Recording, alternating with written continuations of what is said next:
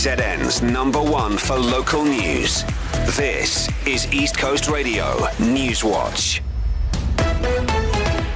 The unprotected work stoppage by some eThekwini staff members has disrupted a number of municipal services.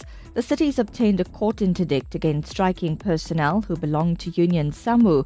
It says the industrial action, now in its fourth day, has affected healthcare services. The Prince Cyril Zulu, Verulam, Ottawa and Red Hill clinics have had to temporarily close. Residents have been asked to visit other facilities until operations resume. The strike has also shut garden refuse sites across the municipality. Meanwhile, eThekwini has suspended load shedding for now, but acknowledged that the city is dealing with a large number of electrical faults and outages. Striking workers are demanding salary increases, saying they're being paid less than their colleagues in other metros.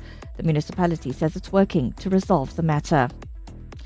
Gauteng police are appealing for information following a deadly shooting in Braamfontein, Johannesburg, where 3 people, including a student, were killed.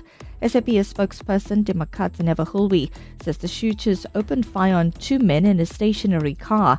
She says 2 students on a university bus were also hit. Both the man in the vehicle and 1 student were declared dead, while the other student was taken to the nearest hospital for medical treatment. The motive of the shooting is subject to police investigation, and the case of murder and attempted murder is open. No one has been arrested as yet.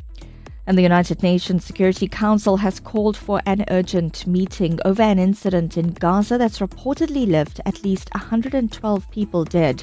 The health ministry there has blamed the massacre on Israeli soldiers, accusing them of opening fire on hungry civilians trying to get to aid on trucks in northern Gaza.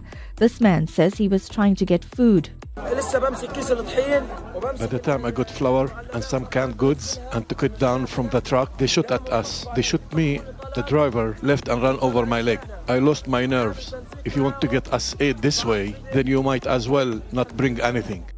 Israel's military insists soldiers did not target civilians. Spokesperson Daniel Hagari. The Israel Defense Forces operate according to the rules of engagement and the international law. No IDF strike was conducted towards the aid convoy. Those clips are courtesy of Sky News. Back home, we've got a high of 29 degrees in Durban today, Maritzburg 30, Richards Bay 31.